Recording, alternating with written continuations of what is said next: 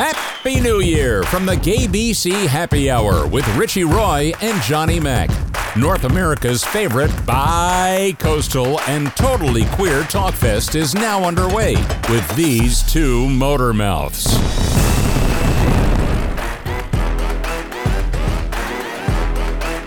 To the Happy Hour.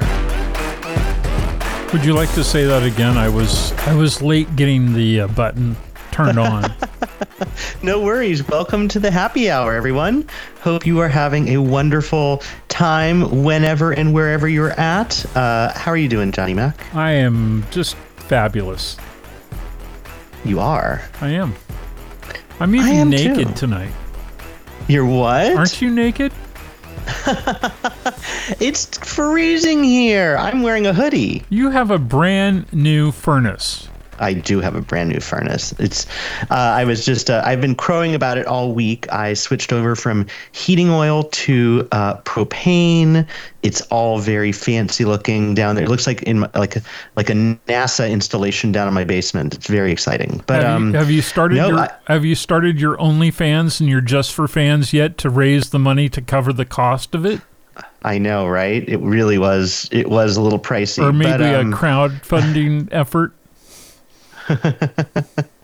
But yes, so no, I'm wearing a hoodie, trying to keep warm. It is still cold here, although not as frigid as it had been. So yeah. And we've got a good show tonight. We've got a bunch of interesting news topics. Always sort of LGBTQ focused, but some a little bit more general, including the first one, which kind of touches on LGBTQ stuff, but other things too.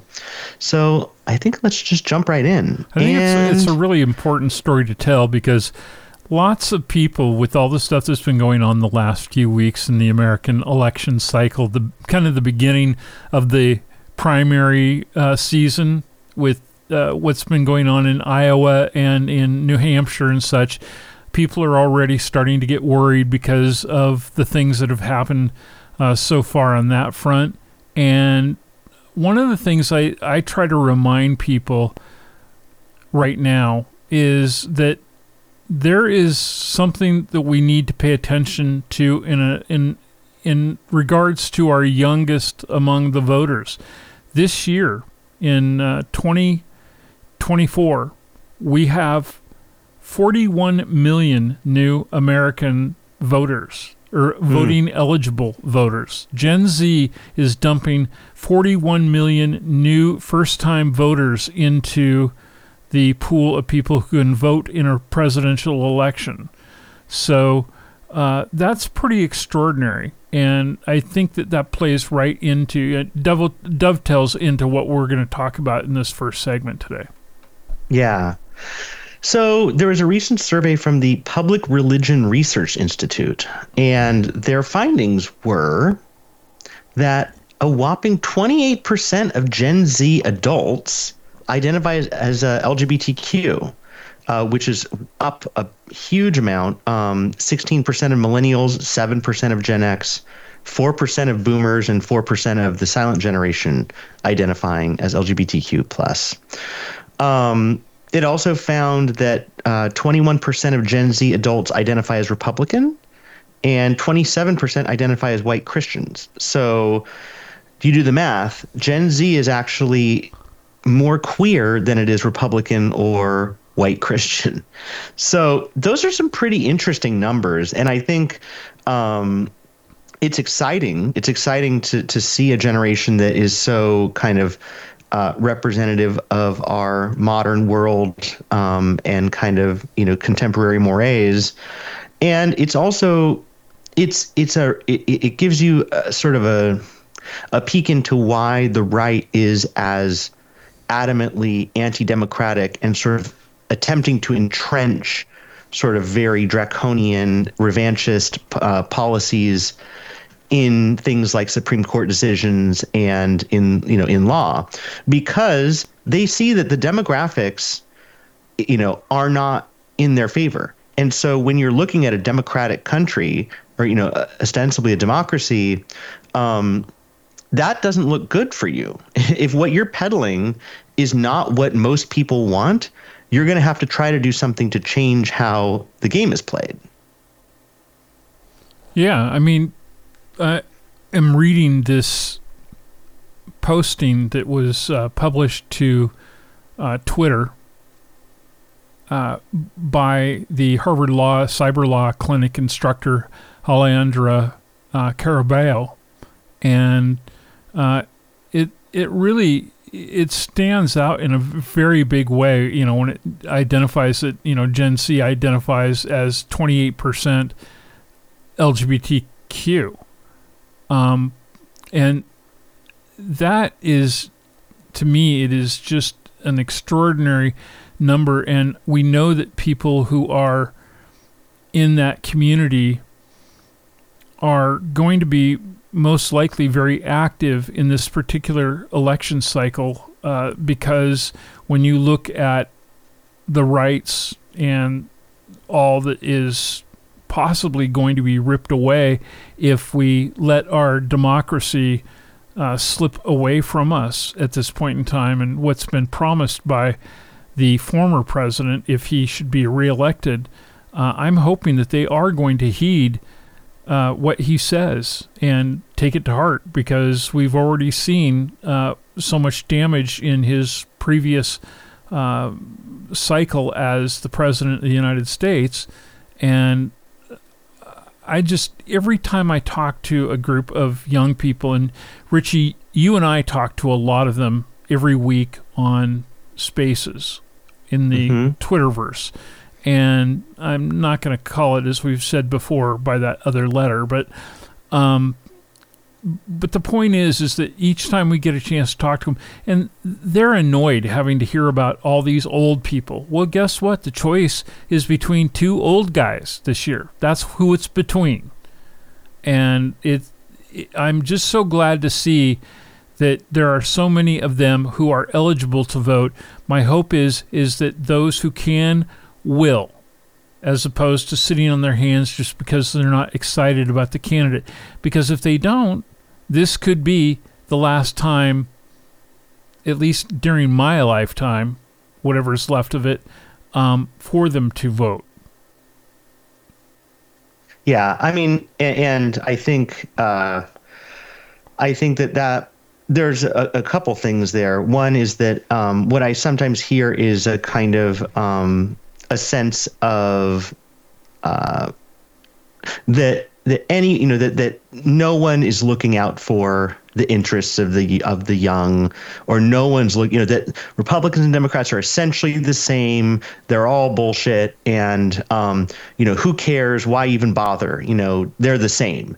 And I think that this is first of all, I mean, it's obviously just patently wrong, but I think that this is and it plays into a conservative talking point that essentially any kind of government is flawed and bad, because that kind of thinking benefits leads to less voting, which leads to better outcomes for Republicans and conservatives. So it's playing into a playbook by itself. But secondly, I think that kind of the onus right now is really on Democrats and democratic institutions to educate and gin up excitement about the upcoming election, because the stakes are high. Because if you look at it, in a lot of, by a lot of metrics, Joe Biden has done a very good job of righting the ship and actually doing a pretty good job of being president, even though he's not, quote, flashy or exciting. And even though he's, quote, ancient, you have to look past that, and you have to just see what's actually happening. What does his cabinet look like? What kind of policies are actually happening here? And in what headwinds are they being made? I think that given the fact that there's divided government, the Biden administration's done a pretty good job of getting through some stuff. Yeah. And using the administrative state in ways that are helpful to the majority of Americans. But I think that that's a job that the democratic institutions, and frankly us, we all have to play our part in getting people excited to go vote. When I ask people, besides the age factor, what they don't like about the current president, I often hear that it was the fact that he really was the one who cracked down with the restrictions and movement and on wearing masks and things like that, because he wanted to get, once he finally got into the Oval Office, he wanted to get the American people to take seriously and to realize that we're not going to stop the infections and the deaths if we don't do this. It's something that our leadership should have really pushed a lot harder from the very get-go of this thing. But when I stop and think about that, I think about, because the American people's memories are so short-lived. I often think that they should be hailing the numbers that we saw of people who are in this country who died, and then how those numbers started to fall off a cliff. They didn't go completely away, but they did diminish dramatically. And so how many of this is what it always comes down to. With politics, it's really about what hits you personally, your pocketbook, your health, your family's well-being, and so on. How did you have relatives or friends or a significant other who died during the pandemic? Of course that was a major thing that we had to focus on as a country, and trying to get a country that is as divided as the United States has been over the last several years. That's a pretty hard job. But when you look at other stuff, he was out there on the front lines with the picketers who were on strike with the United Auto Workers, and first president to ever do that, and to be out there walking the picket line with them and fighting for average American Joes and Jills to be able to get a fair wage. They now have contracts. Those who are union workers have better contracts, paying better wages, and being able to live a better life in the middle class. There's a lot of other things that you can point to. He was the one who pushed the whole thing with regards to, the stopping the repayment of those incredible predatory student loans that were out there. And it was not him that took that away. That was the Republicans who took that away. And so I don't know how many people I know who had been and are still affected by that, and the fact that those loan payments have now had to start kicking back in. So when you look at who wants to help you, well, it's definitely not the other side. They want to help billionaires, and those we have less than 1,000 of in the United States, but we have 340 million citizens. So I don't know. I don't think you have to look at this as politics. I think you have to look at this as, how do you take care of you? And I think that's, and how you take care of you have to, is again, when you look at the metrics, you have to think about them in kind of a creative, or, in a way that takes into account realities, because in the coming year, Republicans, because the thing is, when you go into an election cycle, people are voting based on how they're feeling about the direction of the country or whatever. What we're going to see in this year, and Republicans have already been kind of on it, but they'll really be on it, is to throw wrenches in the works to try to immiserate people, to try to, to the extent they can, prevent the Democrats, or prevent the federal government especially, and probably state governments too, from doing anything to make the country feel better, to make things actually better, because then they can go into the election cycle pointing to the fact that things are so grim and grave. And so, and by the way, if you're so worried, like so many in this country seem to be, I'm not sure that they really are, but it's a big talking point for the GOP, that the big thing is the threat to American security at the southern border. And the fact that earlier this week, that the Democratic Party put forth one of the most conservative plans for dealing with issues at the border, and now the Republicans don't want to cooperate with that and help get that thing through, because if they actually take a big part of the problem away, that takes away their bitching point to come after the Democrats and make it look like it's all their fault what's going on at the border. Of course. Yeah. I mean, that goes exactly to what I'm saying, is that we're going to see this kind of chicanery happening over this next year, is an attempt to grind any sort of betterment of the country to a halt just purely for electoral purposes. Right. And so when people are thinking about how they're feeling about the direction of the country, you have to also question, well, why am I feeling the way I'm feeling? And it may very well be that the answer is because people on the right are working against the best interests of their own constituents for purely realpolitik electoral purposes, to re-elect or to elect the former president back into the White House for God knows what reasons. So with that, I do want to welcome Gen Z and any other generation to call into the show, because we have a call-in number. It is 760-677-0111. We'd love to hear your thoughts on this and any other topic that comes up in this show, or if you happen to be a regular listener and you have thoughts on previous episodes, call in and weigh in on that too. We'd love to hear from you tonight. Yeah, and we've got a lot of stuff that we're going to be covering, so we'll be all across the board tonight, and we welcome you to bring topics of your own to the show if you'd like to discuss them with us, get our take, or, open it up to everybody who is tuning in. So do give us a shout, 760-677-0111, as Richie said, and we still have, of course, tonight, later on, he's going to be whipping up one of his great libations for us in our Mixology 101 segment much later in the program, and we'll have some recommendations and demerits for you as well. I think tonight we're going to be a little more on the chiding side of things, but we've got a lot of good stuff happening, so stay with us. This is the GAYBC Happy Hour. And again, that phone number is 760-677-0111.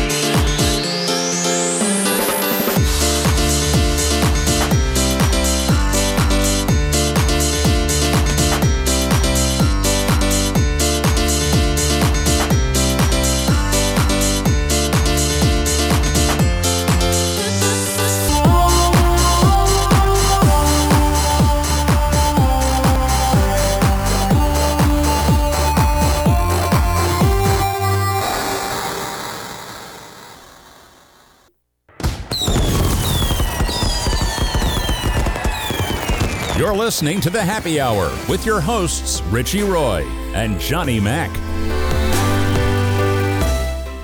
Welcome back, everyone.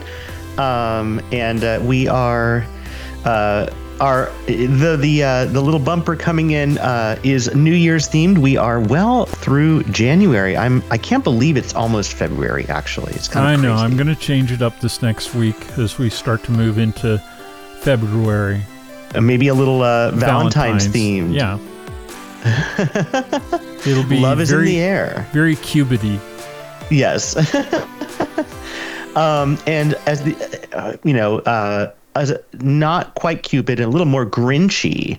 So TurboTax recently had a very cute ad that has a gay couple in it that they're doing their taxes, and it's totally sweet, whatever, cute. If you visit our website this week at gaybc.com or gaybchappyhour.com, you'll see the loving couple in a photograph there on the show description for this week's show. So, yeah. Yeah. And the ad features a couple, Doug and Andre, a mixed-race male couple who bought themselves a boater home, a.k.a. a houseboat. And they are filing their taxes as first-time home buyers. Well, this did not sit well with the 1 million moms, which based on their actual social media clout should be like 100 moms. But, we'll set that aside. They have taken to, the webs to decry this ad. Millions of Americans strongly believe marriage should be between one man and one woman, but TurboTax would rather take sides than remain neutral in the culture war. I mean, there's like so much to just parse from that just stupid statement, but they go on, and talking about redefining family and subjecting families to the decay of morals and values and belittling the sanctity of marriage and pushing the LGBTQ agenda and, all this stuff, glorifying sin. And they got really pissed off because the ad airs in prime time. So they were worried that children would see this ad and, be, groomed. So it brings up all this stuff, again, something as innocuous as an ad that literally features the existence of a gay couple causes a complete meltdown from the moral right. Yeah. Well, I want you to keep this in mind, that while there might be 1 million mothers who are bitching about this, there's 43.5 mothers, 43.5 million other mothers who are not. Right. Yeah. So keep it in perspective. And the thing is, this 1 million moms is, an offshoot of the quote of the American Family Association, as it is cutely called, which is virulently anti-gay, James anti-queer. Dobson's bull crap. Yeah. And it's, they're not, the thing is, it's these AstroTurf kind of fakey things. They have 108,000 social media followers on Facebook and Twitter. I mean, this is a flash in the pan. This is a pathetic little, sort of temper tantrum group. Yeah. And they use these things to whip up financial support, to get these Absolutely. crazy people to send them, checks, probably the people who most cannot afford to do that, but feel, because some preachers said on television that they need to be worried that, these people are going to jump out of the bushes or out of their trash cans and nab their children and such. It's just a big scam. Yeah, it is. It's a scam, and it's also just, the outrage machine. This kind of like that not only generates money, but kind of keeps the wedge issues a wedging. Just because at the end of the day, gay marriage is legal. It's, it was the Supreme Court in Obergefell, basically was like, hello, gay marriage is legal. And that is the law of the land. And as we saw in the previous segment, nearly a third of Gen Z identifies as LGBTQ. And so really, this is done and dusted, but you have this really small rump minority of people who just cannot get it in their heads that they've lost this battle. I don't know why they don't just change their name to something that's honest, like 1 million mothers who hate their children. It's also, you find these things like Moms, was it Moms for Liberty, yeah. Right? And the person who's in charge of it, or was in charge of it until recently, who I think was basically like taken out because he was a total cretin, was a dude. It's all AstroTurf. 1 million moms is, part of this AFA, and I can guarantee you the AFA. And it was one of those sanctity of marriage kind of things, and they were having three ways, the wife right. and him, and their favorite woman du jour. Yeah, no. So, 1 million moms is, 108,000 randos, online. So I feel like that, that should be their name, or, who knows? But, it sounds very impressive. 1 million moms. Yeah. Maybe they should just call themselves 1 million people who can't get fucked. I mean, it's like, you can call yourself whatever you want. It's just, and it doesn't have any validity. I can guarantee you they do not have 1 million moms in their ranks. I mean, I could call, the GAYBC Happy Hour fans, 1 trillion, 1 trillion supporters, right. And at the end of the day, that's not what reality is. 1 million moms is just a little flash in the pan. And the thing is, the fact that this news story, I mean, we're talking about it, I know that, but that in some ways, it's just the fact that these people get oxygen somehow, that like 1 million moms, because they've been around for a while, and they've been covered for things like having moral outrage at Parents magazine for featuring a same-sex couple, an anti-smoking ad that mentioned erectile dysfunction, Highlights magazine for acknowledging gay people, Scholastic Books for featuring LGBTQ children's books, Roseanne for featuring a non-binary child. The list goes on and on. They've been paid attention to for years. And why? There's no good reason. I mean, they're not reflective of anything other than a small handful of creeps and crazies. Yeah. I mean, so with that, I'm gonna put a moratorium on mentioning 1 million moms on this show going forward, because screw them. I mean, they don't matter, and I can't believe that these little pockets of people can have such outsized, influence. From GAYBC.com, this is the Happy Hour with your hosts, Richie Roy and Johnny Mac, your source for conversation, current events, culture, and all things LGBTQ. I'm sorry for clipping you off, Richie. No worries. We had to get our commercial in, but speaking of that, we had a little news update, and it made me think that the Texas governor, I would love for him to just go play in a patch of razor wire himself. Yeah. For those who were not listening live, the story that came across the network was about the fact that there's a skirmish going on between the federal and the state government right now. Texas's governor has told his National Guardsmen to continue to roll out the razor wire along the Texas-Mexico border, and that's not the way it's supposed to go down, according to the folks at Homeland Security. So it does seem a little extreme. We're the country that has a party that believes wholeheartedly in the sanctity of life and being pro-life, but we want to slice and dice you to death if you come across our border. You're not a human being. You're just a alien. Well, and it's also not only are they doing that, but Governor Abbott wrote a letter that's essentially an act of treason, to the federal government, saying that that because they believe that the federal government isn't upholding the Constitution, that they're going to take it into their own hands. It's essentially kind of this like mini secession kind of vibe that's going on in Texas.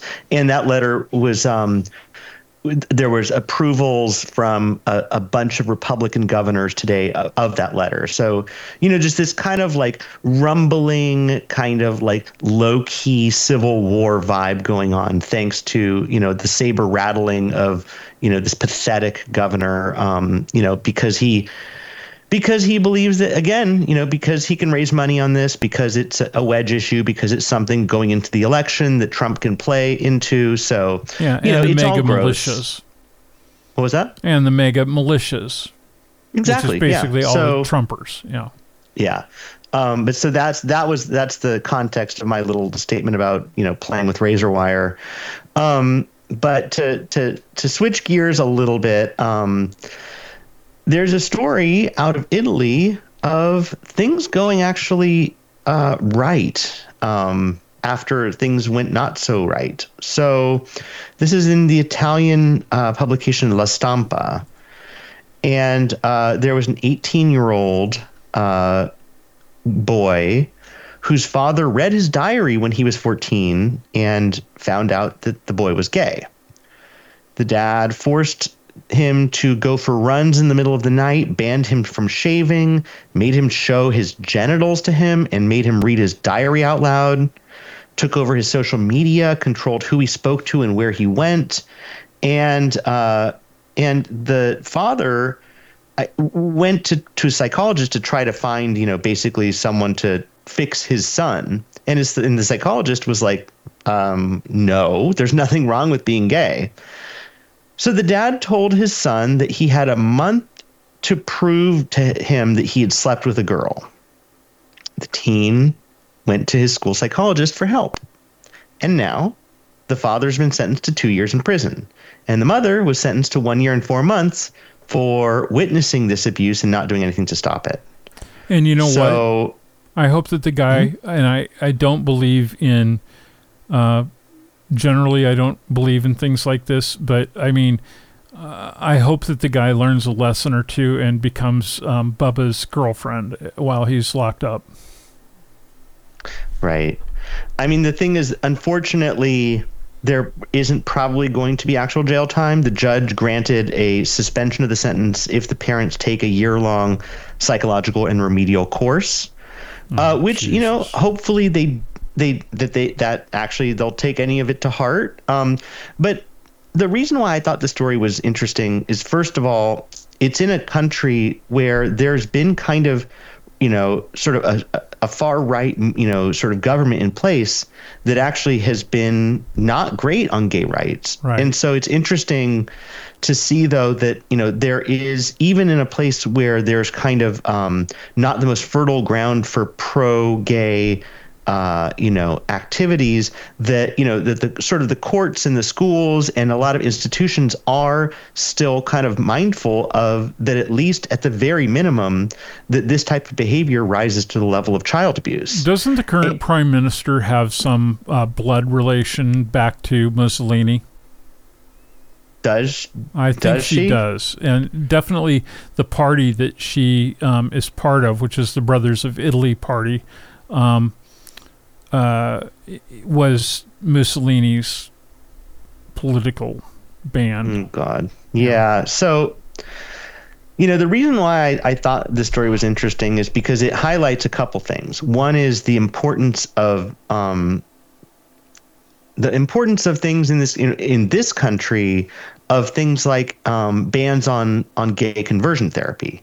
Right. Because this is essentially, the dad was running his own kind of, armchair ex-gay conversion therapy program at home. Right.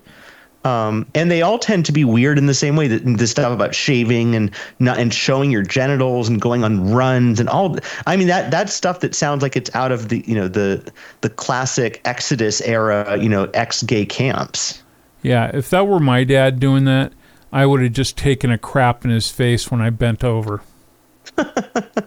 But yeah, I mean, I just think it highlights, the importance, first of all, of things like bans on conversion therapy, and also highlights the dangers of places like Florida and other states where they're passing legislation that requires school, like teachers and psychologists and stuff, to report to parents if, let's say, a student tells them that they identify with a different pronoun than their birth pronoun, or other types of expressions of queerness or sexual difference.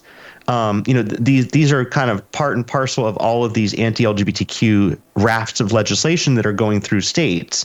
And what you have there is, here in this case, the school psychologist was a person who was a benefit and a source of help and solace for this youth.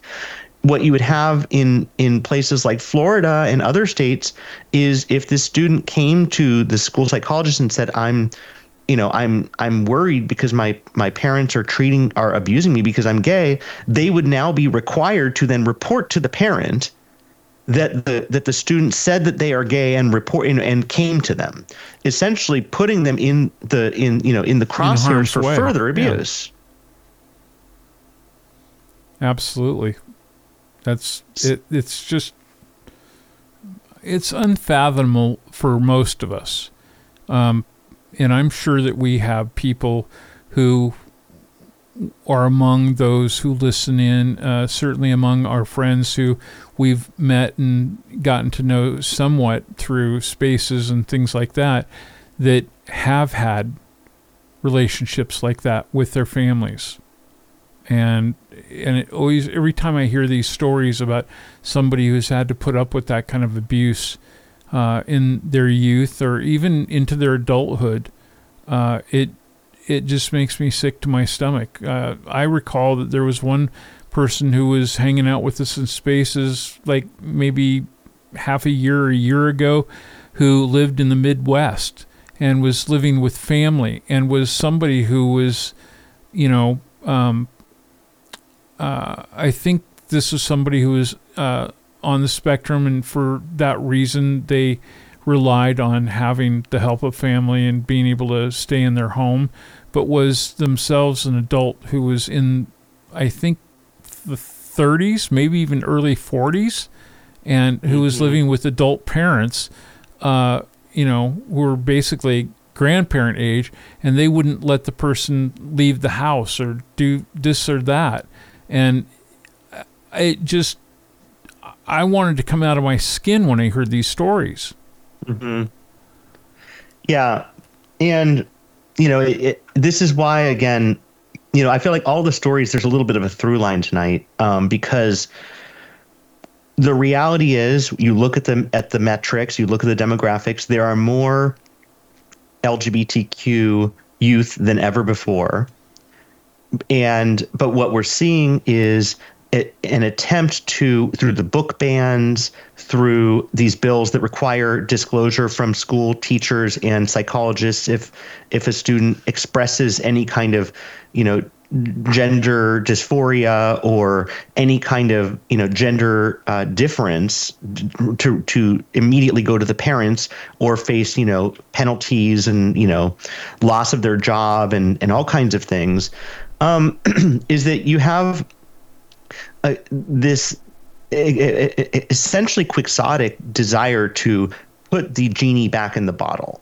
I mean, when you have 28% of Gen Z adults, these are Gen Z adults who are identifying as LGBTQ, and we're not talking even about Generation Alpha. This is an attempt to just turn away from reality. All of this stuff, all the book bans, all of these laws are just an attempt to turn away from, the undisputable reality that queerness is actually at this point kind of a bedrock feature of our modern world and our nation. Yeah.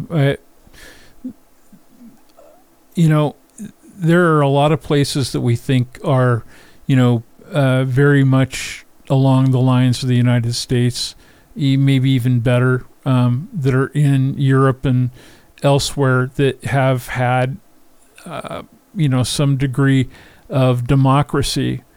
But it's crazy how this world has changed so much in such a short period of time, that places that we've always thought of being in systems relatively like our own have gone in this direction, and at the hands of people who are, fascists or, interested in, basically creating autocracies.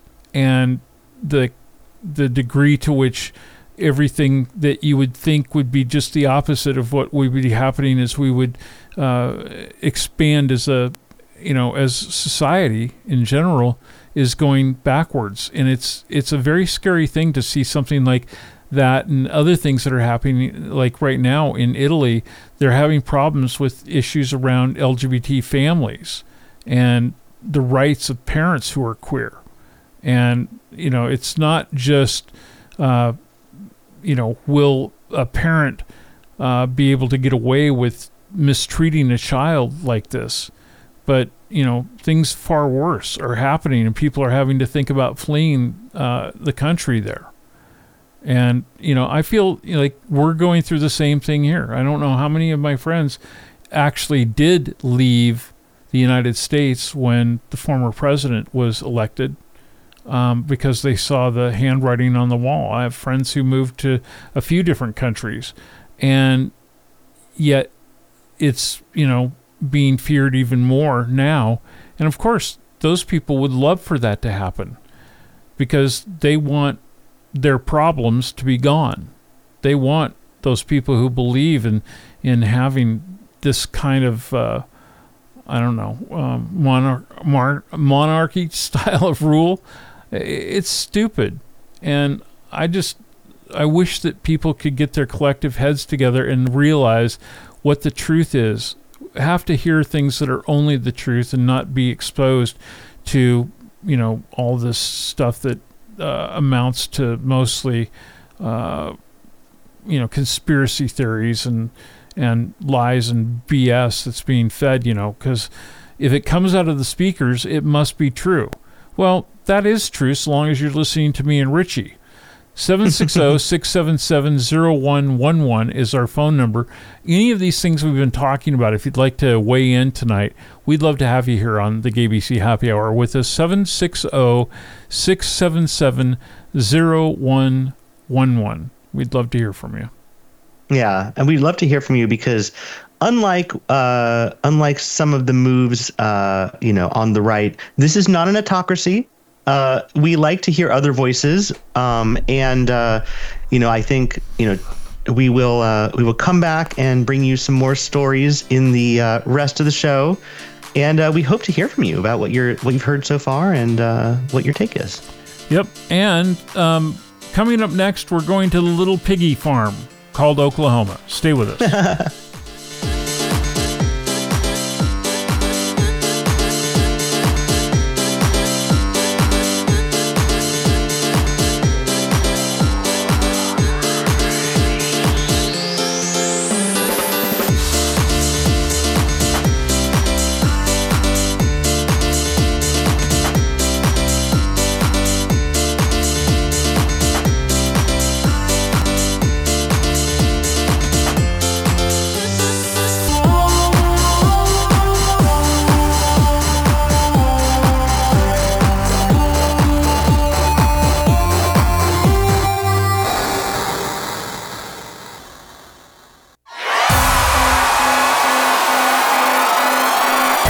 Not everyone listening to this show is gay. Nope. Some are lesbians, while others are bi, trans, intersex, queer, questioning, two-spirit. Shit, let me catch my breath here. Me? I'm the voice of God. And for the record, your Mr. Announcer Man is straight. Yep, wife, 2 dogs, white picket fence, and from Jersey. See? Everyone loves Richie and Johnny, even us. After all, it is the GAYBC Happy Hour. Welcome back, everyone. and this story, I mean, actually, of all the stories this week, and actually even of the past few weeks, this one, like, my head flew off and just, like, exploded like, fireworks. It was just... This one just really got my blood boiling. I have to tell you a little story before you start into this. This morning, I was in a space and somebody was talking about something, and I went and looked at something on their Twitter feed, and it exposed me to a video of, and don't be surprised that I see this stuff from time to time. Somebody was actually on their hands and knees, and the camera was pointed at their backside. Before you get too weirded out, I will say that it was a video taken in a medical practice office. And in fact, well, it was actually one of those laser clinics. And it turns out that it was 2 miles down the road from my home. And somebody who lives here in the greater Palm Springs area was having the hairs removed from around their sphincter. And what was funny about this video was not so much, that it was looking at somebody's backside while they were having the hair removed, but it was the detail that you could see in the video, because as this laser would flash, all these hairs would like go up in smoke, literally. And it was just amusing to watch that and to see that somebody in that practice, who I happen to know the owner of, that they would allow this kind of video to be shot in their in their room. And so I was thinking that pretty much describes like how I felt. I felt like my hair was going up in smoke when I read this story. Yeah, I mean, and I mean, you would talk about a clenched butthole here, Jesus. Right. So let's just get into this. So Ryan Walters, who is the right-wing superintendent of the Oklahoma State Department of Education, has appointed Chaya Rychik, who goes by the name Libs of TikTok on social media, to serve on the Department of Education's Library Media Advisory Committee. Now, if you've not heard of Chaya Rychik or Libs of TikTok, you should know who this person is. Rychik, who, by the way, does not live in Oklahoma, regularly posts videos on, Twitter and on TikTok and, all over the place, that targets LGBTQ allies, educators, kids, what have you. And these posts, which, are troll posts, essentially, have led to countless bomb and death threats against schools, teachers, students. Literally, children's hospitals have gotten bomb and death threats because of, anti-trans, troll posts that this Rychik person has posted as Libs of TikTok. And actually, two of the schools that got bomb and death threats are in Oklahoma themselves, actually.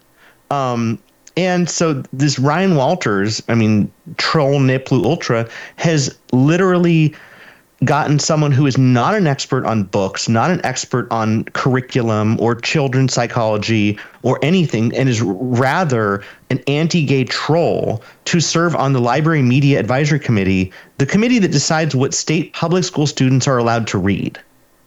And the statement from Walters really says it all about who this dickhead is. Chaya is on the front line showing the world exactly what the radical left is all about: lowering standards, porn in schools, and pushing woke indoctrination on our kids. Oh, please. She just needs to loosen her sphincter.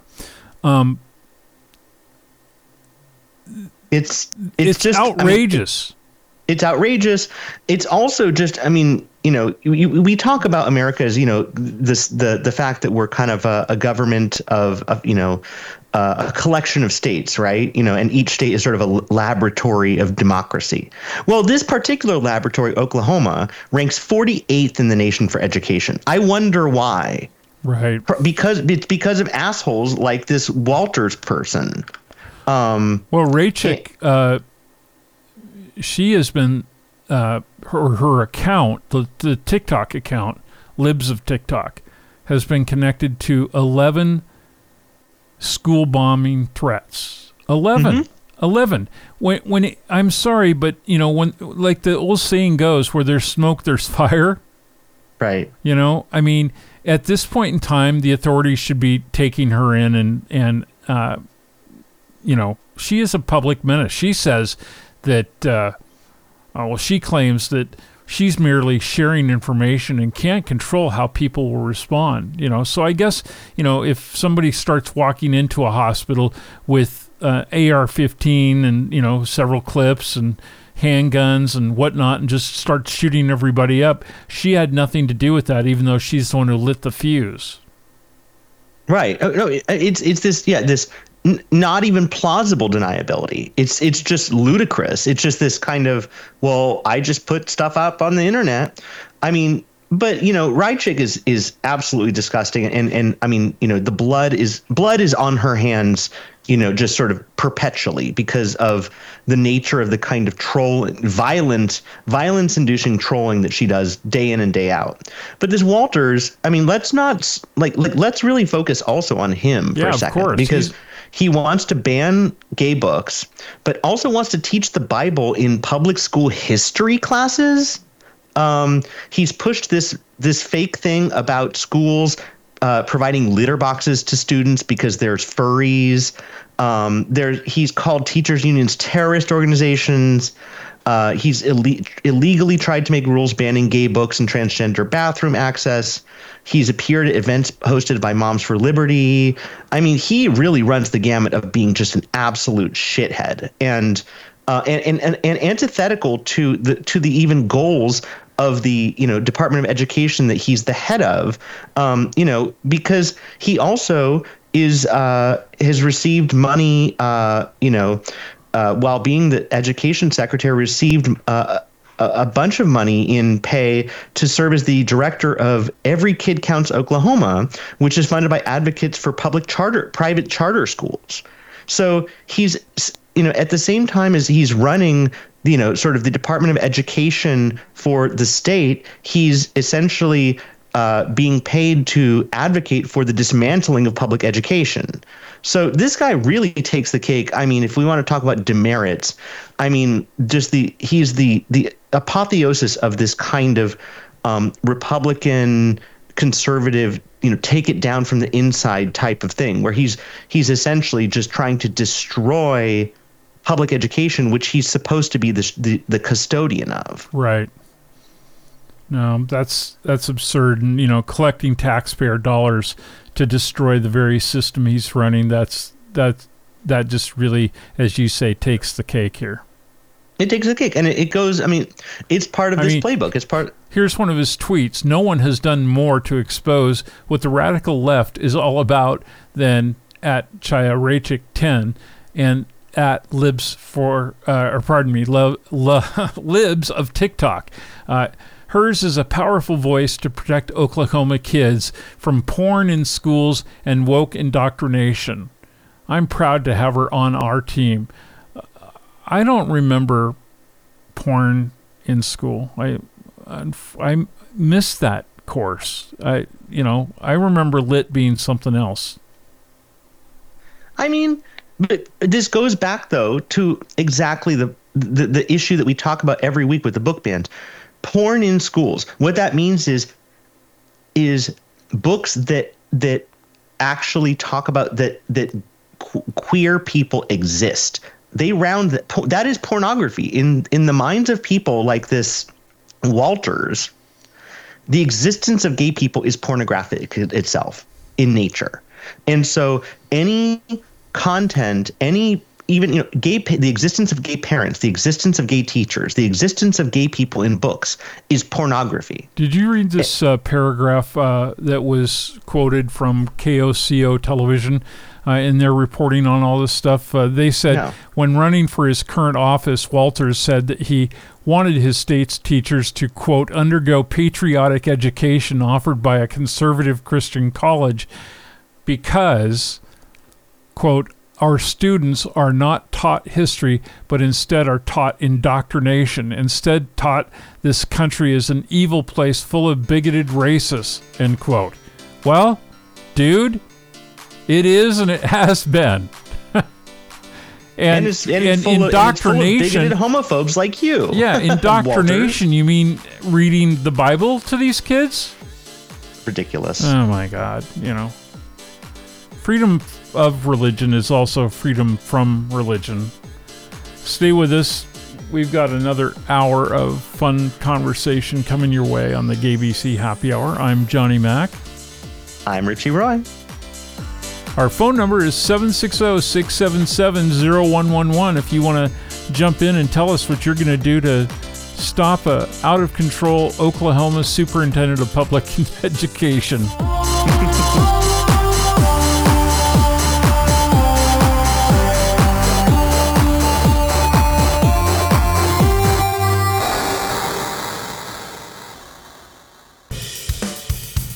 You know it's going to be a lively year of talk on the GAYBC Happy Hour. A rerun of the 2020 election shenanigans, with several indictments to be resolved. At least there are these two not letting any of that MAGA BS fly. Right, fellas? Richie Roy and Johnny Mac. Welcome back to the Happy Hour. And we aren't letting any of that fly. You know who else is not letting a lot of stuff fly, I have to say, are the judges in the various cases that the former president is embroiled in across this nation. Yeah, I'm not really. I have not paid that close of attention to where each of the cases is right now, because it just, it's so much muck in the news. But I probably should be a little more aware. Has anybody given him the smackdown yet? I mean, a number of the judges and the Court of Appeals, has handed him, his ass several times so far, in these kind of, in these attempts to try to, retrade things that the lower courts are doing. The Second Circuit's like, nope, sorry. What's interesting? He's got that one big thing that's coming up before the United States Supreme Court, I think this next month, which is going to have to make a decision about whether or not he is making a legitimate claim about having immunity for everything for any president. And and I heard a really interesting thing. I have not listened to anything that has been done by an old voice from the MSNBC past, but Keith Olbermann, in a long time. But I did happen to catch something that was on YouTube the other day, because apparently he's doing an ongoing show, The Countdown, there. And he made a really interesting point. If, in fact, Trump prevails, that would give Joe Biden unfettered ability to smack Trump down and to have him locked up, and to do so without any sort of retribution to him. And, I mean, of course that's not going to happen, and that's not the kind of person that Biden is. But the fact of the matter is that, what's good for the goose has to be good for the gander. So basically he'd be opening up a whole, nest of hornets if, in fact, the Supreme Court ruled in his favor. And for that reason, I think that it's highly unlikely, as most legal scholars have said, that even as conservative as the Supremes are made up to be, they're not going to give him what he wants with regards to that. Yeah. I mean, that'll be an interesting thing to see, but we just, when we were coming up with the segments for this week, we thought it'd be a fun one to kind of to switch from kind of current events to talk about something a little more kind of ongoing, which is the importance in this country, especially, of advertising in terms of moving LGBTQ rights forward, or for responding to anti-gay sentiments. And one of the places where that can really play out, actually, and has played out, both for LGBTQ folks and also against, but is the role of the billboard. It's interesting. Billboards are this kind of like classic, American method of communication, because we're always driving places, and when you're crisscrossing the country, you're going at 55 or 65 miles an hour, and these billboards are these kind of cinematically huge advertisements, and they have been a useful tool in the fight for LGBTQ rights over time. I remember that there was in LA years ago, there was a billboard that was like over the Sunset Strip that was a Felix Gonzalez Torres piece of art that was just a picture of a bed. And, it was sort of kind of a meditation on loss and death, because of AIDS. And it was just, kind of a piece of, for a certain amount of money, you can rent out a billboard and you can say what you want. And so it's also this kind of very classically American, money as speech. If you can pay for the billboard, they're agnostic for the most part. Put up what you want. And so it's just it was an interesting story. This is on LGBTQ Nation.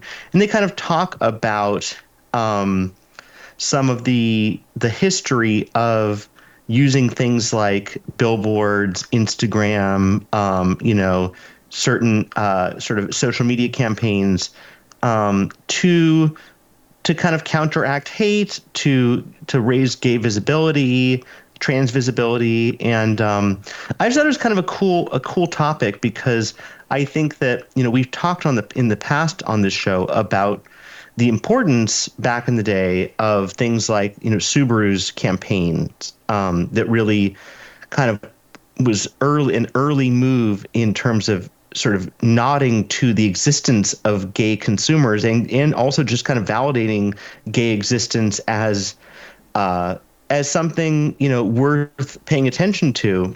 And at the same time, there's also, there's always kind of a backlash, which is to say, at what point is it pandering, and at what point is it kind of, you know, treating the, you know, LGBTQ population as just a pocketbook, you know, as an open wallet. So I just thought this was an interesting topic, because, you know, we're so bombarded with advertisements, whether billboards or Instagram feed ads or whatever. And at the same time, it's a way to get messages out, and, you know, in certain parts of the country where you might not see it on TV, you can still afford a billboard. Yeah, of course, if you really want to make an impact, you usually have to, you know, buy more than one. But I can see that. I mean, I think it cuts both ways. There have been times when certain outdoor advertising companies have refused to take some advertising because their management may not agree with the perspective of the advertiser, or they may feel like it's too inappropriate for their marketplace. Mm-hmm. I've seen situations happen like that here, or I live in a community where they actually, just this past year, announced that there is now a moratorium on billboards, and that over the period of the next couple of years, billboards have to come out along certain roadways, because you cannot advertise within the city limits on a billboard. So, you know, I think it is sometimes an effective way. I know when I lived in Tucson for a while when I was a kid, that one of the major thoroughfares there, Speedway Boulevard, had, I think, more billboards per capita than, you know, for the distance, than anywhere else in the United States. And a lot of people just considered it to be, you know, cluttered and junk. But yeah, I think if you know how to do and say something with an image and or a very few words, and this kind of plays into what I think, taking it back for a moment, and I'm sorry to take it back to politics for a second, but, you know, this is one of the things that the Democrats really lack, is that they don't have a 4 or 5 or 6 word slogan that is easy to make a point with, like the other side does with 4 words, with, you know, make America great again. And I think you have to have a point to come to, and if you can actually hit somebody's nerves, or their, you know, hit their emotions with a sign that they see day in and day out driving down the road, yeah, it can certainly have a very positive impact. Mm-hmm. Yeah, I mean, there's one example in the news story about San Bernardino County. A Republican congressional candidate put up an anti-transgender billboard, and the community group got some money together and put up another billboard, and it said, "Transgender people deserve health care, support, justice, safety, love." And so it's kind of the discourse writ large, you know. And there's a picture in the LGBTQ Nation's news story of the billboard, and it's kind of a nice looking billboard, but it just, you know, I think it just highlights that the fact that advertising has this outsized role, you know, in American culture. I mean, it's you know, we've talked in the past about things like the explosive outrage whenever there's an ad. For instance, Gillette has an ad that shows a trans man shaving, you know, something like that. I mean, people go absolutely ballistic. You know, it's something like, you know, in the same realm, the whole Bud Light kerfuffle. Right. with the trans influencer. That just there's this idea in this country that it's just like it's this lightning rod. Advertising and brand speech is like extremely explosively important in the American psyche. For sure. And I mean, I just read a story last week. Budweiser is still paying pretty hard for what happened as a result of that advertising campaign for Bud Light. But that's not going to be forever, you know? Well, two things. Two things. It won't be forever. Three things. Okay. One, it won't be forever. Two, it wasn't even a campaign. It was they sent one commemorative can to a media influencer, which they had done with many, many other influencers.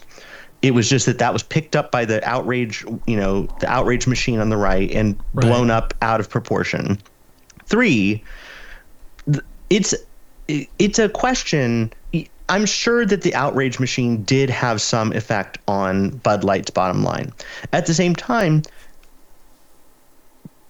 the real thing on Bud Light's bottom line is that no one's drinking that beer, because everyone who used to drink that is now drinking White Claw and other hard seltzers, because people don't like, if you're going to be wanting to there's a lot of sort of research on this, that light beer is basically, that whole market is really being supplanted by hard seltzers, because people who are sort of looking at calories and wanting to have an alcoholic beverage are turning to much more delicious options like hard seltzers, as opposed to kind of nasty, bland tasting light beers. So it's just kind of, I think it was a 1-2 punch for them of the outrage machine, and just that is a sector of the market that is in contraction. Right. And I think that the people on the right who want to get a win will point to like, oh, look, their sales are going down. Well, the sales maybe were going down already because it's a product that is not really that popular anymore. I don't know. It's just, but you can't sit on your on your marketplace laurels forever. I mean, that, it changes in everything. Right.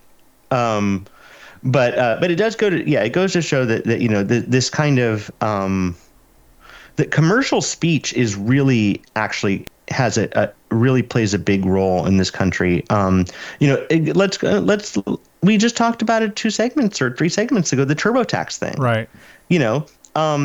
This is an innocuous ad that just reflects the reality that there are gay couples that exist, and it causes a meltdown.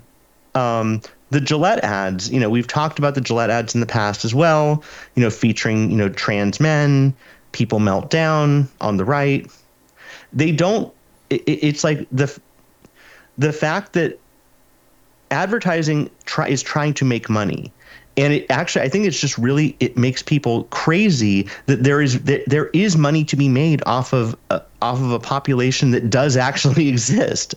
It's like, it kind of just like, it gives the lie, because they want to think that gays don't exist, that queer people don't exist and aren't real and can just be willed away.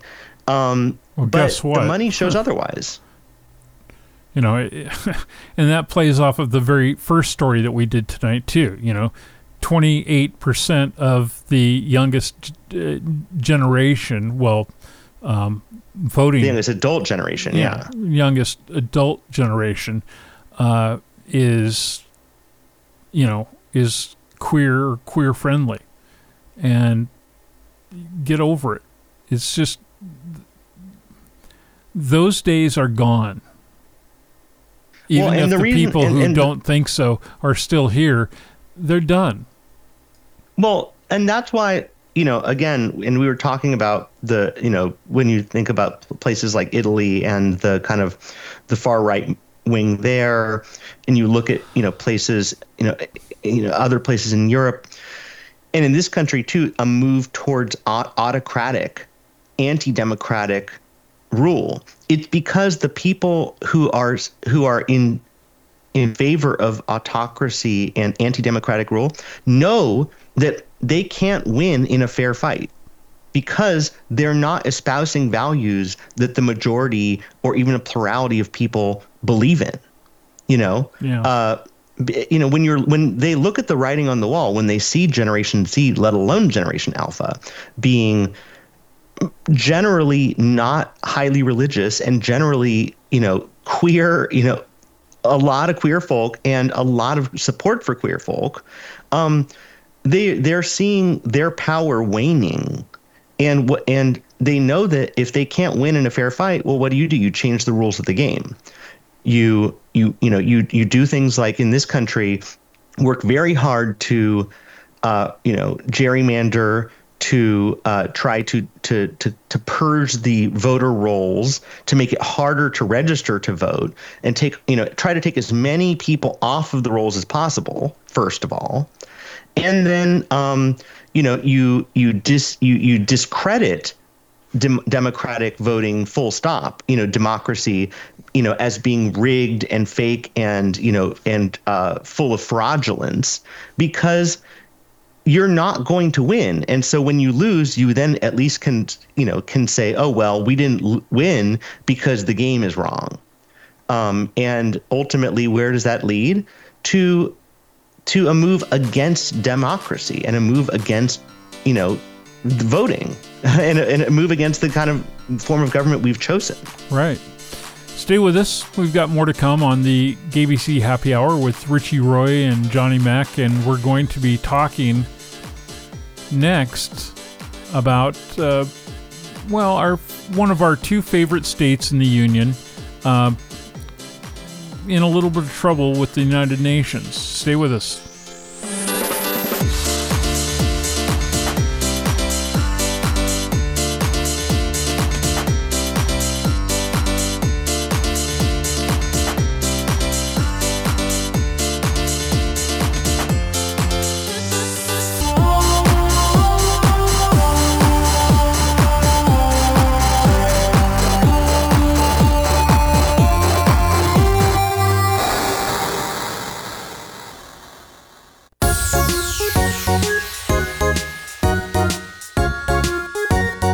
It's not always laughter and games on the GAYBC Happy Hour with Richie Roy and Johnny Mac, but when it is, you'll know when it's time to cut them off. Now, back to the beer pong. Show. Boys. Thank you, Howard. Welcome back. Yeah, welcome back, everyone.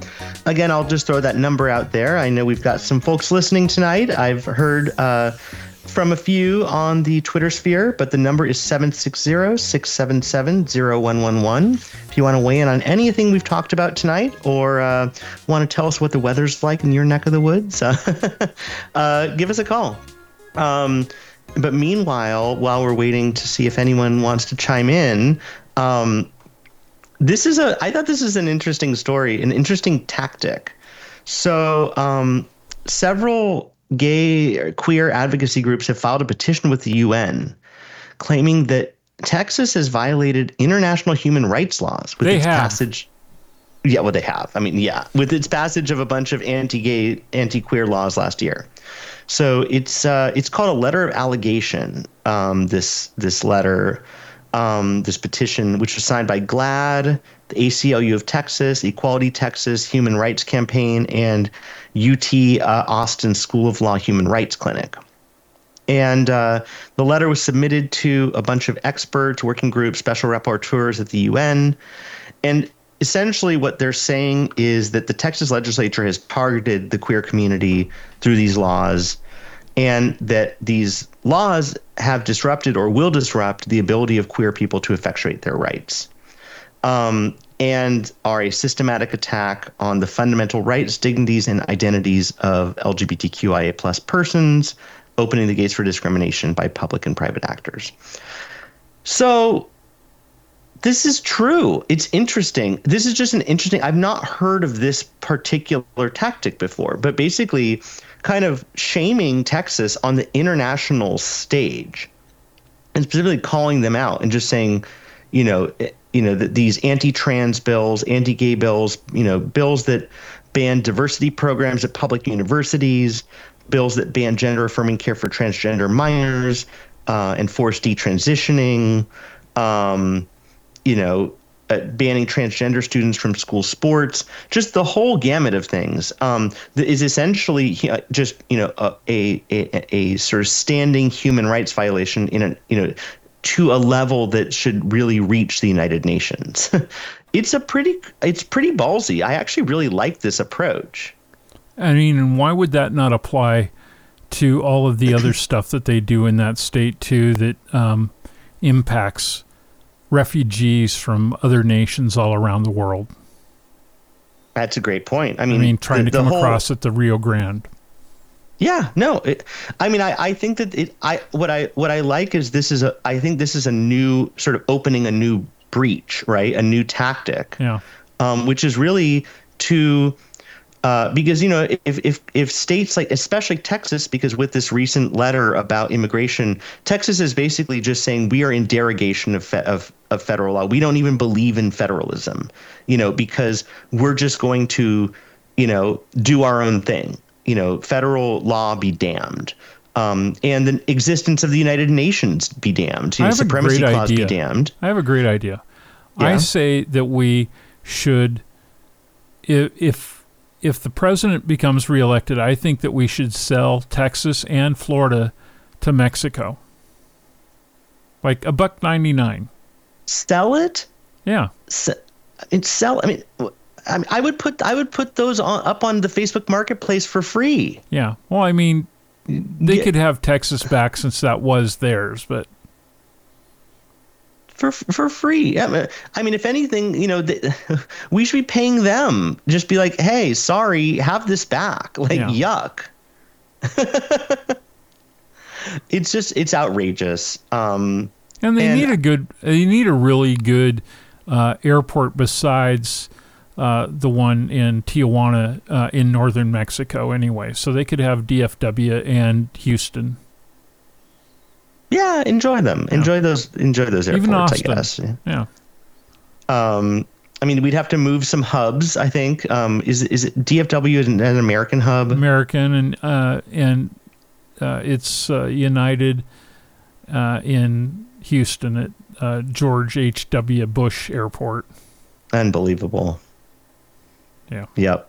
But yeah, so I just think this is a cool tactic. I'd even let them, if they take over the state of Texas, I'd let them even rename it after Ted Cruz. Oh, gross. Yeah. I don't know about all that. I don't care. Just make him have to go with it. Yeah. But no, but just generally, I think that this is a cool approach. I'd like to see more of this, more kind of naming and shaming on the international stage. Florida obviously should be in the crosshairs of this as well. Thinking about taking this a step further, why couldn't Texas also be on the hook with, say, the Hague for war crimes? It's a good question. I mean, right. That's what I'm saying is I think that this is an interesting thing, is like sort of taking states at their words, because normally, the United States is the kind of that is the nation. That's the country in question. Well, I'm thinking about, what they've done in terms of flying these groups of migrants to places and then just letting them off, in the snow with no coats, courtesy of the cooperation between the Texas and the Florida governors. Right. But what I'm saying is that normally when we think about the nations, we think about the United States or whatever countries. But when you have states that are essentially acting as kind of rogue counter states, then treat them as such and subject them to international shame. Right. All for it. Absolutely all for it. Well, we're going to continue with the GAYBC Happy Hour, and coming up next, there's some things we're not exactly all that happy about in terms of service and quality. So we're going to get into the Seal of Approval or Disapproval and we'll invite you to check in with us as well. Again, our phone number, if you want to participate, is 760-677-0111. 760-677-0111, the GAYBC Happy Hour.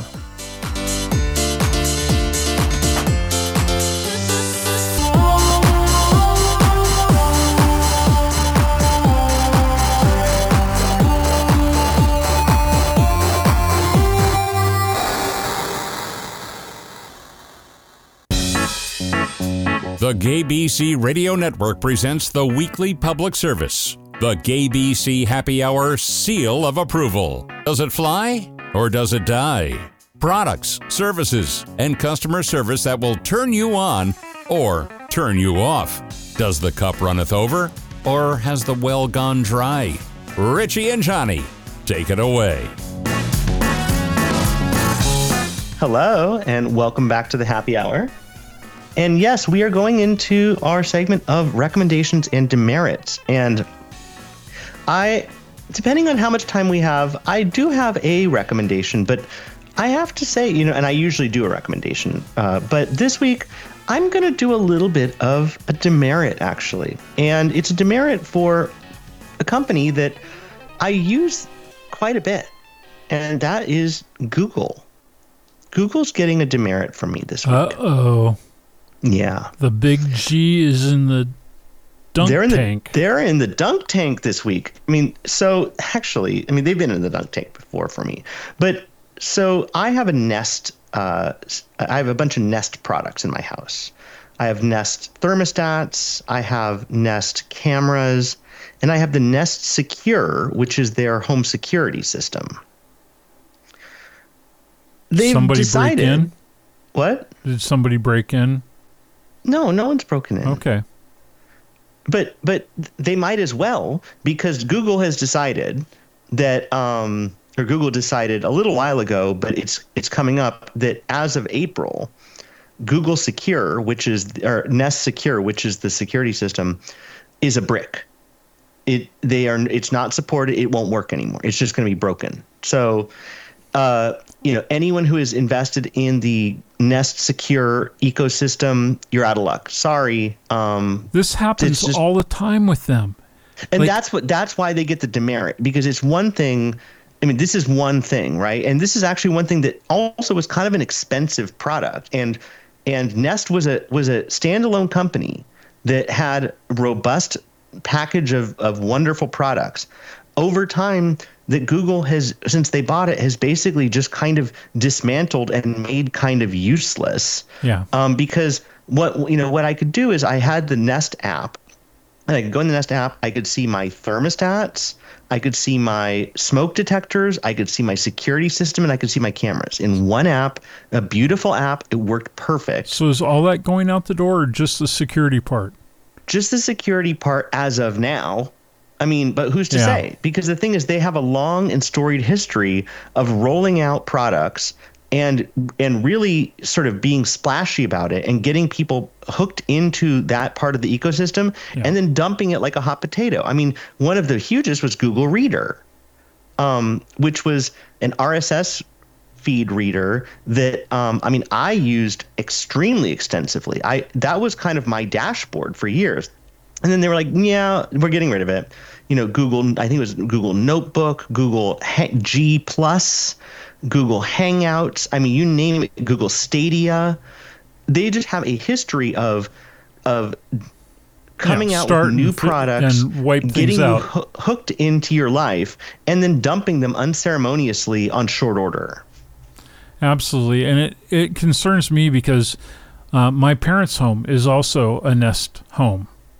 And, I was so irritated with them when they also got rid of, basically their equivalent of the, the Alexa, app or device.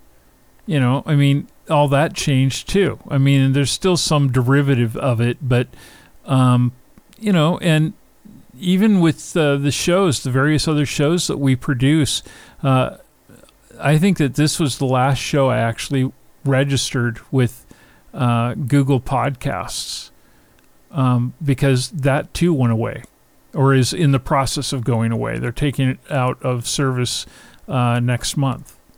And unbelievable. And it's just like, why do you start things and then, dump them? If, people just should not trust them until something has been there and succeeded for 5 years. Well, that's the thing, is that there's no longevity. And what this really, I have to say that this is a kind of a broader issue I have with, I think, that this kind of Silicon Valley ethos of fail fast, fail often, which is to say, jump in feet first, get a bunch of venture capital, throw something out there into the world, and have a 6 to 9 month horizon where you care about it, and then if it doesn't sell to someone big, just dump it like a hot potato, throw it away, fail, close it down. All the people are out of work, let them find new jobs, and like that whole vibe is endemic in that kind of Silicon Valley world. Who I should invite to come on the show and talk with us about this stuff is Megan Smith. I used to work with her several years ago, and I just saw her. She was at our friend Tom Riley's birthday party a week or so ago, and we had a chance to catch up. She was the chief technology officer under Barack Obama for the United States, and before going to do that, she was at Google Labs, where they do a lot of those project development things. It'd be interesting to ask her, what is the story behind this, and why can't they stick with with products once they have managed to build a base of consumers who then stand to be screwed over by installing them. Yeah, and the thing is, it's a big problem in the kind of technology realm. Just even other examples, things like you'll buy a scanner, this is or a printer, and you buy the scanner, and 2 years later, you spent however much money on the scanner, they aren't putting new drivers out for it. And so they update your operating system, and your scanner's a brick now because it doesn't speak to your computer anymore. Right. Or Adobe sunsets, a web design product, and you no longer are able to update your websites. Just this kind of and there's no recourse, and there's really nothing you can do about it. You're just sort of okay, well, I guess however much money and time I've invested into X ecosystem, I guess I just have to move on and find something else. Yeah. It's frustrating. And for me, it just really hit home because I've been burned by Google before, but to have literally things in my house that work perfectly now that because of just a business decision as of April will just suddenly stop working forever is just a bummer. Right. You should actually write to them and tell them that you need them to refund you all the money that you've put into it. Well, what they're doing, their kind of peace offering is to give people $200 off an ADT, self-installed security system, because they invested heavily in ADT recently. I'm sorry. That's probably why they're doing it, is because they want that now to pay off as the dividend. Right. And ADT has a long history of being something that no one wants to tangle up with because their fee structures are just not anything that's great. And I had their service, and it did not protect my house. Yeah. So anyway, yeah. So and $200 off is a drop in the bucket from how much I spent for this whole system that was supposed to be amazing, which again worked great. Yeah. And were it not for them just turning the switch off, could work great indefinitely, but they turn the switch off and it all falls apart. So anyway, that's my demerit of the week, is Google and their mercurial sense of, taking care of their customers. Indeed. That's a really annoying one. I knew it was going to be a good one if you had something bad to say about somebody. So you are always giving us the upside. The glass is always half full with you, Richie. My decision might have been changed during the news update, but I'm thinking that my demerit this week will be Alabama. Don't commit a crime there, especially one that involves the death of somebody, because it sounds to me like this new nitrogen gas that they're going to start killing their inmates with it apparently is veiled in secrecy, and it could lead to excessive pain or even torture. So unless you're into that whole BDSM movement and thing, pick another state other than Alabama if you're going to commit a homicide. But to be serious for a moment, I got a phone call this morning from a colleague of mine, an old colleague of mine, who was telling me a story that ripped a scab that was about 11 years old off of me, reminding me almost exactly of what I had gone through, because he is dealing with a very expensive vehicle that he bought not too long ago, a few months ago, after he had unfortunately been hit in a hit and run accident where his car was demolished. And so he ended up buying an Audi. Nice cars. They are nice cars. And I don't know if you know, but Audi and Volkswagen are the same company. And I had VW several years ago that was a vehicle I really liked. And in fact, it was Volkswagen's version basically of the A4 Audi. And it was their top of the line Passat. And not, two shakes of a lamb's tail after the warranty went out. So went a $5 bolt in the engine that ended up blowing the engine, and it was a known problem at Volkswagen, and corporate knew about this because they had thousands of people who had reported this problem and had their engines blow up because of this one stupid little bolt. However, they never published anything about it, and they never actually did a recall, which they should have, of course, done for fixing a $5 bolt instead of having all of a sudden a bunch of customers who are going to be looking at $15,000 to $20,000 engines that they would have to replace. Well, as my friend I spoke with this morning was telling me, apparently he had some legitimate modifications done on his vehicle afterwards, but they tried to use that, and that's not a legitimate excuse for negating his warranty on a 2-month-old car. And when he had a conversation with one of the technicians in the shop at the dealership where it was taken to, where they told him you're going to have to come up with $30,000 for a new engine, the technician told them, look, we've had dozens of cars that had to have their engines replaced here in the last couple of months, and they're just trying to work, weasel their way out of being responsible for your loss.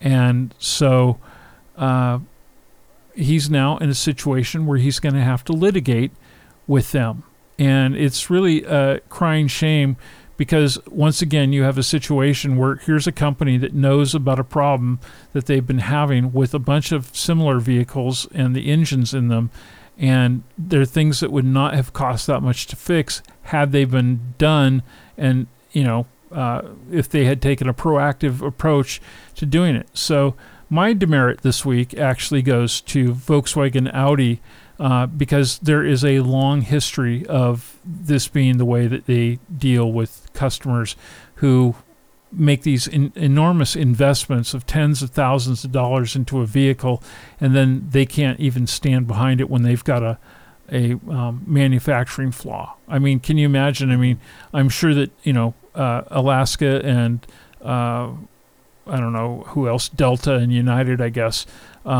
airlines would feel the same way if Boeing tried to pull some sort of similar crap about their mid-cabin doors that didn't have the bolts put in correctly to begin with, and somebody nearly gets sucked out mid-flight.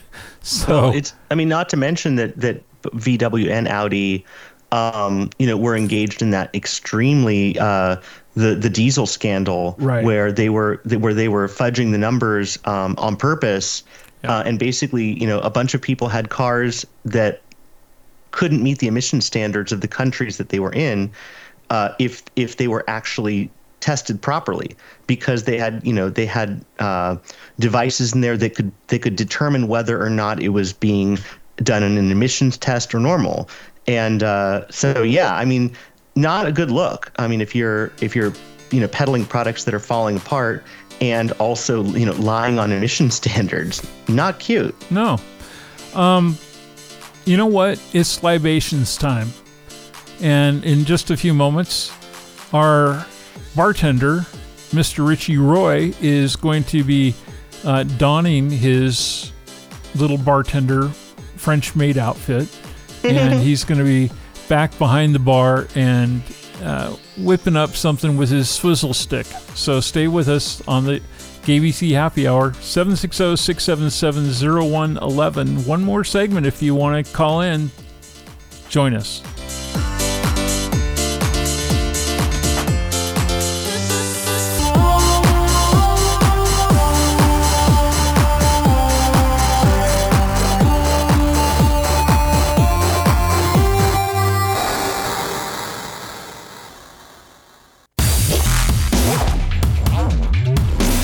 Homo mixologist Richie Roy and his ice cube handler Johnny Mac present the latest lessons from the GAYBC Happy Hour School of Mixology.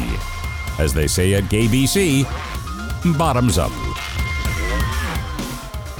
Hello. And welcome to the Happy Hour. We are having our final segment here, our Mixology 101 Mixology Corner. And this week's suggestion is actually from a friend of mine. I was talking with them earlier on Spaces, my friend Coach Vanson, and he recommended a drink that I had not had in a couple years, but really is a fantastic drink, and I think definitely one that if you've not had is worth trying out, which is the Aviation. Aviation. The Aviation, yes. Is it because it's going to make you high or fly high? I think so. I guess so. Yeah. I mean, it's not particularly airplane themed, but it is from the early 20th century. Is it blue like the Yonder? What was that? Is it blue like the Wild Yonder? It's actually purple. Oh, okay. It's a purple drink, which is really quite good. And the thing that's interesting about the Aviation is that it's from the early 20th century, but it really only kind of recently came into the vernacular again, which is in 2007. Because for many years, as of the 1960s, one of the major ingredients in it, which is creme de violette, was not in production anymore. It wasn't being made. What does it taste this drink like? What was that? What does that taste like? It's sort of like a floral, violette, violet sort of flavored. Okay. It's violet petals and has berries and orange peel and stuff, different flavors, but essentially a violet flavored liqueur. And if you've not had violet flavored things, definitely, I will say I love violet flavor. I think it's called C. Howard. C. Howard makes these violet mints that are delicious. Anyway, that's sort of beside the point. There also used to be violet flavored chiclets. If you go to Mexico, they used to have a violet flavored chiclet that was quite good. But anyway, the Aviation was a drink that was popular in the early 20th century, and then disappeared in the 60s. And then in 2007, creme de violette came back on the market. So it's a beautiful purple drink, and it's a gin-based drink. So it is 2 ounces of gin, a half ounce of maraschino liqueur, like a Luxardo, 1/4 ounce of creme de violette, 3/4 ounce lemon juice, and you garnish it with a nice, Luxardo maraschino cherry. And it's sort of floral and, botanical from the gin and slightly sweet from the maraschino. It's a very balanced, delicious, classic, beautiful looking cocktail. You serve it in like a nice coupe glass, nice and chilled. It's a shaken, cocktail. And so the Aviation is that is the boozy beverage of choice for the week. Can I make a request for next week? Sure. I would love to hear some concoctions that you whip up that do not involve gin. I personally cannot stand gin. So I would love to make one of these things that you know how to concoct, but I want it to be with an alcohol that I can palate. Okay. I didn't even realize it until tonight. I was just kind of thinking about that. Like a lot of the drinks that we have whipped up here at the Happy Hour have been gin-based cocktails.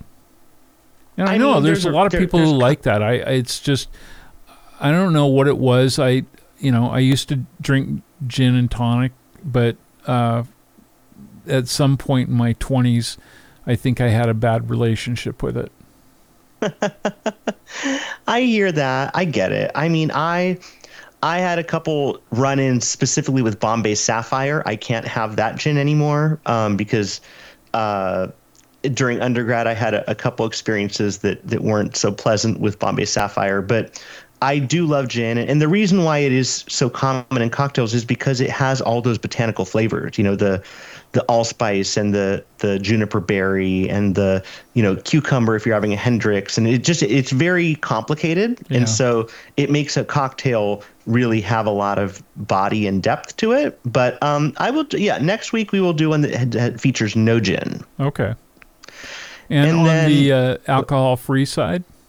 On the alcohol-free side, yes. So this is kind of a broad recommendation, and I don't know if I've recommended it already, but if I have, I apologize. But I will go for it, which is I initially was very, very bearish on bubbly brand flavored seltzers because the first one I had was their grapefruit seltzer, and I still maintain this. It is one of the most vile beverages that's ever been put in a can. It tastes like bile. It's like carbonated bile. It's disgusting. And so I had this grapefruit bubbly, and I was like, okay, well, bubbly is trash. I'm not going to drink any of this. Many years later, I had a blackberry bubbly. I forget even where and when I had it, and it was really good. And I was like, okay, well, I'm going to give bubbly another chance. Since then, I am totally enamored of 2 particular flavors of bubbly. And again, it's just flavored seltzer. It's not, there's no sugar. I love it. What was that? I love it. Yeah. So they have 2 flavors that I'm particularly enamored of at the moment. They have an orange cream and a lemon sorbet. And orange cream basically tastes like a creamsicle flavored seltzer. It is super tasty. It really does taste quite a bit like a creamsicle. And that one's great. And then lemon sorbet, which is also kind of similarly has a little bit of a cream, sort of a lemon cream kind of taste to it. And I cannot get enough of these. They are super flavorful. They really do have a nice mouthfeel. And they to be honest, they pair well also with vodka or gin. And I could even see actually doing like a Campari with like the lemon cream or the lemon sorbet one. They're really fun. The other bubblies I've had have been good too. The blackberry is great. I love Cherry's the pretty blackberry good. And cherry also, yeah. And peach. Yeah, the cherry's good. Yeah. And I don't know if they actually can the peach, but it's really good. I do know that it is available as a additive to if you have a soda stream. Really? Yeah, all a bunch of the bubbly flavors are available for use with the SodaStream. That is good to know. They come in like little bottles that look like the, I don't know, is it 1 ounce or 2 ounce bottles of liquors? Like on an airplane? Like an airplane size, bottle. Mm-hmm. Yeah. So oh, wow. Okay. Just go to SodaStream's website, and they have all that stuff there. In fact, they also have a mix of Pepsi and Diet Pepsi for people who are into that. I've never bought those, but yeah, they have a bunch of the bubbly flavors. Yeah, so that is my non-alcoholic choice of the week, is just delve into the world of bubblies. Just don't get the grapefruit one. It's really vile. It's not that bad. I mean, if you like the taste of Upchuck with a little bit of fizz, then by all means, go for it. But yeah, so that's Mixology Corner for the week. Okay.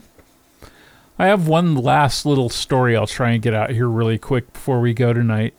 It turns out that actor Will Ferrell had a very close relationship with some, as a friend, with the person who wrote for Saturday Night Live from 1995 to 2008, and went on a road trip with this friend.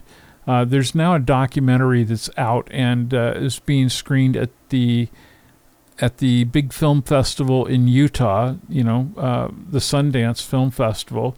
His friend Harper Steele was, even though not the first person he'd met that was trans, is the first person in his life that he really has come to know and who he's close to that is trans, and helped him to understand the transgendered life experience when he came out in 2022 as somebody who is trans. And so this new documentary that's out called Will and Harper will start, I'm sure, showing up around the country. And apparently it was 3 summers ago that Harper emailed a lot of her close friends with the headline, "Here's a weird one." And Farrell said that the Variety Studio presented by Audible, or said that at the Variety Studio, it was presented by Audible at the Sundance Festival. She went on to explain that she was going to transition, and we were all, of course, excited to hear the news and surprised to hear the news, and all of us were extremely supportive and expressed love. But that sort of opened the questions like, how can we help you, and what do you need us to do? So check that out, and there's a story about it at NBC Out. You can learn more about it. So cool on Will Ferrell. That's Richie, awesome. Thank you. Have a great week. You too. And we'll see you guys next week. Absolutely.